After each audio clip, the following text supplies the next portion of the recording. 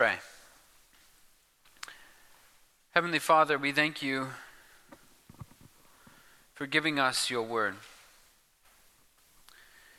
that we might learn of you in the reading of it and the studying of it.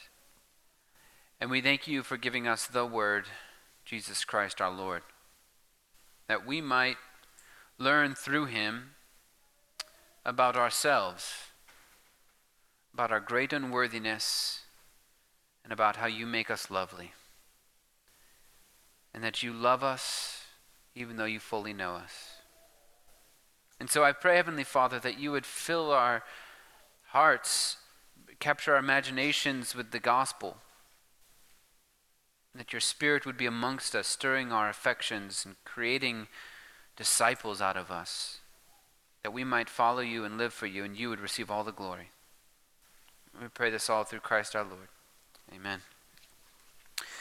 Well, this is now the third Sunday in Easter, and during this season we set an emphasis upon rejoicing in the victory of Jesus over death.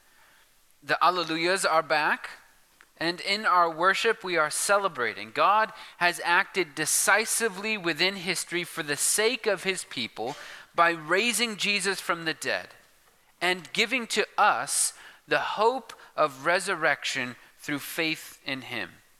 And our rejoicing does not nullify the need to simultaneously grieve the persistent brokenness of our world, as Jason Bobo reminded us last week.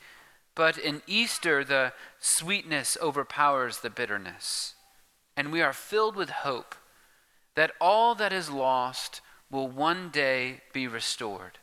And as the old hymn goes, Jesus will repay from his own goodness all that he takes away. And in order to facilitate this turn to rejoicing, we are going to spend the next several weeks in the Psalms of Ascent. The Psalms of Ascent are a perfect companion to the book of Lamentations, which we worked through in the season of Lent leading up to Easter. If you recall, the historical backdrop to the book of Lamentations is the fall of Jerusalem to the Babylonians. The city and the temple had both been torn down, and it was a smoldering wasteland. The author of Lamentations uses the absence of the festivals in Jerusalem to illustrate the great loss of that city. He gives voice to the streets leading to Jerusalem to express the loneliness that the holy city experienced in the exile of her people. The streets, together with the gates of Jerusalem, mourned. They grieved and groaned because no one returned to Jerusalem anymore. The pilgrims were all gone. The streets missed the shuffling of feet, and the gates missed the loitering of people, and together they missed the sounds of laughter that once filled that holy city 3 times a year as the saints returned to celebrate the ways in which God had acted to redeem and preserve his people. Lamentations is a book of wailing. There is no singing. And it's all because Jerusalem is in ruin and the festivals are no more. But the Psalms of Ascent were written precisely to be sung. And they are called the Psalms of Ascent because they were written to be sung by worshipers ascending to the city of Jerusalem in order to celebrate the festivals. There are 15 of them, and the saints would sing them as they traveled from their small towns and cities on their way to the festivals in Jerusalem. Their use depended on a different situation in Jerusalem than what is pictured in Lamentations. The Psalms of Ascent require for there to be something to ascend to. They assume the city and temple are both standing, which is precisely why we are going to sing them together in this season of Easter. Because through the resurrection of Jesus, he has restored our fortunes and has given us reason to hope and to sing. We were like the city of Jerusalem, pictured in Lamentations in the state of our sin. But Jesus has brought us forgiveness through his rejection, and he has brought us life through his death, and in him we have reason to celebrate. So we are going to let the saints of old teach us how to sing. And this morning, we're going to begin with Psalm 122. Psalm 122 begins with a person who has just received an invitation to go to Jerusalem for one of these festivals we've been referring to. And the response is gladness. I was glad when they said to me, "Let us go to the house of the Lord." And the entire trip to Jerusalem, which would have taken many days, is condensed into that first verse, so that in the first half of the verse, the invitation is extended, and by the second half of verse 1, they have already made it to Jerusalem. And you can hear the awe and the joy at having arrived in the words of this pilgrim. Our feet are standing within your gates, O Jerusalem. This is a person eager to be there. They're grateful for the opportunity to worship. They have accepted this invitation with joy. Yet, in verse 4, we are reminded that this trip to Jerusalem was not entirely optional, because they were also commanded to go up to Jerusalem to worship. It was decreed for Israel, for the tribes to go up to Jerusalem for the festivals. And so this worshiper is not just voluntarily accepting an invitation, but is also responding to demands set upon him. And yet, he's glad still. He's happy to fulfill this religious obligation that God has set upon him. And we must ask ourselves why that is. We must ask ourselves, what is it that made this man glad to fulfill the religious obligation of worshiping God with the saints? Because this obligation endures to the present day, and it has been set upon us just as it was set upon him. We're under no obligation to go to Jerusalem.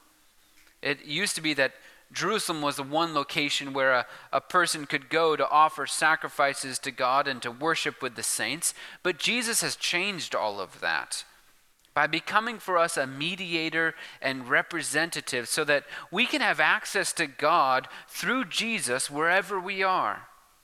And he sent his Holy Spirit to take up residence in us so that we don't have to travel to come into his presence. We don't go to him. He has come to us and promises to be with us always. So we can worship and offer ourselves up as living sacrifices wherever we are, but the insistence that we do this together, that we meet together as the church, remains. And you heard it in the New Testament reading for this morning, where the author of Hebrews writes, "Let us consider how to provoke one another to love and good deeds, not neglecting to meet together, as is the habit of some." As Christians, we are under obligation to meet together, to come to church, not out of some legalistic requirement, but because it's the most consistent thing we can do given the new reality that Jesus has created in himself. The Bible tells us that when Jesus died, each and every one of us died as well. In him, our representative man, we were all put to death. And when he was raised, we too were raised to new life. But the life we were raised to is dramatically different because it is now in Christ. Right? In our old life, we lived for ourselves, for our own pleasure. But after we were put to death and raised in Christ, our old selves no longer exist. And we exist now for his sake, for his glory alone. It is our common story as Christians. We are all in Christ. And by virtue of us all being in Christ, we have become united in some mysterious but genuine way to one another. The Apostle Paul says in Romans 12 that we who are many are one body in Christ, and individually we are members one of another. We belong to each other in Christ. He has united us. And so therefore we have an obligation to be together, to encourage one another, to care for one another, to provoke one another, as Hebrews says, to love and good deeds, to challenge one another, to show each other love. Neglecting this fellowship, this regular gathering of the saints, makes about as much sense as neglecting your right foot. It's a denial of reality, of the new reality that Jesus has created. We owe it to one another. And we owe it to our own selves. We owe it to Jesus. But still, we must ask ourselves how it is that the psalmist could respond to this same religious obligation with gladness. Right? Because we greet obligation with begrudging obedience at best and proud resistance at worst. As a rule, we believe commands rob us of freedom, they diminish happiness, and eliminate spontaneity. And we also believe that in order for some action to be truly meaningful or genuine, it must be unprompted, free, and full of feeling. The problem is, as Eugene Peterson points out, feelings are great liars. If Christians worshiped only when they felt like it, there would be precious little worship. If we delayed our worship of God with the saints until we felt like it, or until it was spontaneous and unprompted, then we will never come at all. There will always be something that feels better to us than coming to church. An extra hour of sleep, ricotta pancakes, a sporting event, a slow morning at home with an extra cup of coffee, a walk in the woods. But none of these things will fulfill the purpose for which you were created in the first place, which is to worship God with the saints. And I'm not saying you can't glorify God while doing those things. You absolutely can. But God did not save you for yourself alone. He saved you for the sake of the world, for the sake of the church, and he has united you in Christ to the church. You will dance very poorly if you only have one leg. And our life together is diminished. Our efforts to live faithfully in Christ are compromised when you are missing. We need you. We're dancing with one leg without you. You strengthen us. Your presence encourages us. And we miss you when you're gone. We need you. And to be frank, you need the body of Christ as well. And God knows this. That's why he commanded we not give up meeting together. And the psalmist knew it too. And that is why he was able to respond to this religious obligation with gladness. Because he knew that God is commanding it for our good. In worship, we're strengthened. And we have the opportunity to encourage the saints. And we get to embrace and participate in this beautiful yet mysterious reality that Christ has made us members of each other. And we fulfill the very purpose for which God created us in the first place, to worship him with the saints. But the psalmist is glad too, because in worship he experiences the unity and diversity that the world can only dream of accomplishing apart from the gospel. In verse 3, the psalmist is reflecting on the city of Jerusalem, and he says, Jerusalem, built as a city that is bound firmly together. To it the tribes go up, the tribes of the Lord, as was decreed for Israel, to give thanks to the name of the Lord. Scholars differ in their explanation of what it means for Jerusalem to be bound firmly together in verse 3. But a frequently held position is that the psalmist is talking about the actual physical compactness of the place. The streets are narrow. The living spaces cramped. And given the fact that it was positioned on a mountaintop, there was little room for outward expansion. And this physical compactness is significant because it means that the tribes who traveled there for these religious festivals were practically on top of each other. They shared close quarters. And the tribes of Israel did not get along very well. There was animosity between them that often bubbled over into violence and war even. The tribal differences between them were exaggerated and often pointed out, and their long historical memory made reconciliation between them extremely difficult, but they did come together in worship. And they did so in a physically compact place like Jerusalem. Their worship of God forced them to transcend their tribal differences and join in the shared praise of the God who created them and saved them, irregardless of their race or gender or socioeconomic status. He makes feuding tribes into friends.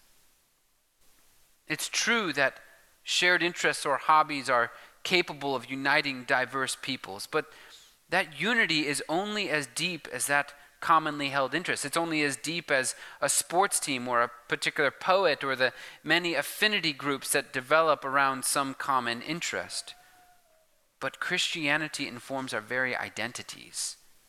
Remember, we are all in Christ. Therefore, Christ is able to unite diverse peoples with unparalleled success and longevity. Tim Keller, in his book on marriage, writes this about the friendship that Christ is able to accomplish. Friendship is only possible, he writes, where there is a common vision and passion. I think of what that means for all Christians. For believers in Christ, despite enormous difference in class, temperament, culture, race, sensibility, and personal history, there is an underlying commonality that is more powerful than them all. This is not so much a thread as an indestructible steel cable. Christians have all experienced the grace of God in the gospel of Jesus. We have all had our identity changed at the root. So now God's calling and love are more foundational to who we are than any other thing. And we also long for the same future, journey to the same horizon, what the Bible calls the new creation. Christ changes everything about us, from whom we are to where we are headed. And in him, feuding tribes are able to occupy cramped space because Christ brought them there to worship the God who saved them, irregardless of their temperament, race, or socioeconomic status. And think about this even. In this sanctuary, at this very moment, don't look around, are people who would otherwise never spend a moment together. Or even desire to do so, because their temperaments are so drastically different, or whatever it may be. But Christ has brought us together. And in Christ, we are able to call that person brother or sister. And in Christ, in our better days, we will tell that person, shaking their hands, looking them in the eye, the peace of Christ be with you. And we love them because Christ loves them. And it's an amazing accomplishment that has implications far beyond our own fellowship. The gospel unites people far beyond any mandatory diversity training ever will. Our problems come from corrupt hearts and not just ignorance. If you want to see racial reconciliation in the United States, start with the gospel, with the work of Jesus Christ to bring us together in our worship of him. Reconciliation is what Jesus is all about. After reconciling us to God and to one another, he has charged us to do the same. And nowhere is this work more visible than in the worship of God's people. It's no wonder the psalmist was glad to receive the invitation to worship.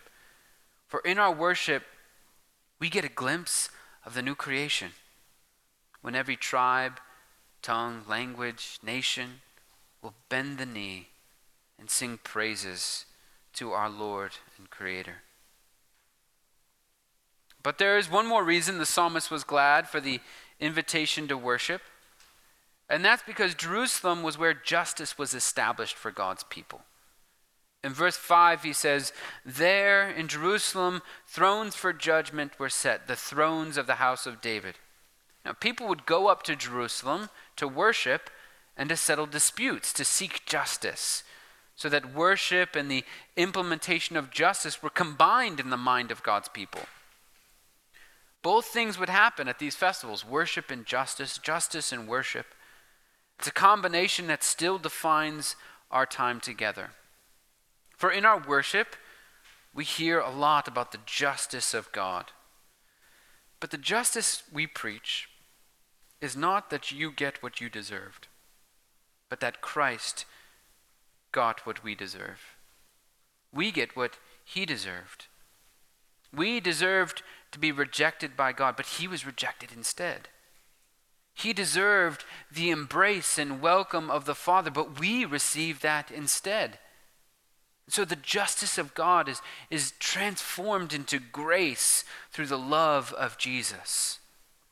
In Jesus, it is evident what we are. We are sinners, deserving of death, because it took nothing short of the death of Jesus to satisfy God's requirement for justice. And yet, in Jesus, we see how loved we are nonetheless, because he was willing to take our place. This is the kind of love that we all crave, but is on very short supply in the world. We desire to be fully known to the depth of our being, and yet loved. Too often we are loved, but not fully known, which amounts to mere sentimentalism.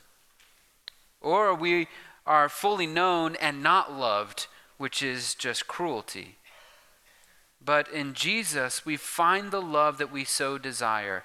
And only in the church will you be reminded that this is how God feels about you. For 6 days, you're out in the world experiencing either sentimentality or cruelty, but on the seventh, you enter into the body of Christ with gladness. For here, you can be honest without fear.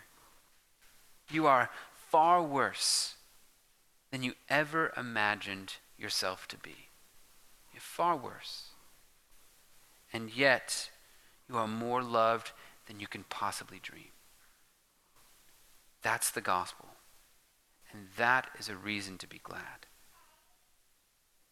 And you will hear it here every week. Therefore, I will end this sermon as the psalmist ended his psalm, with a prayer of blessing for the church. Pray for the peace of the church. May they be secure who love you. Peace be within your walls and security within your towers. For the sake of my relatives and friends, I will say, peace be within you. For the sake of the house of the Lord our God, I will seek your good. In the name of the Father, and of the Son, and of the Holy Spirit. Amen.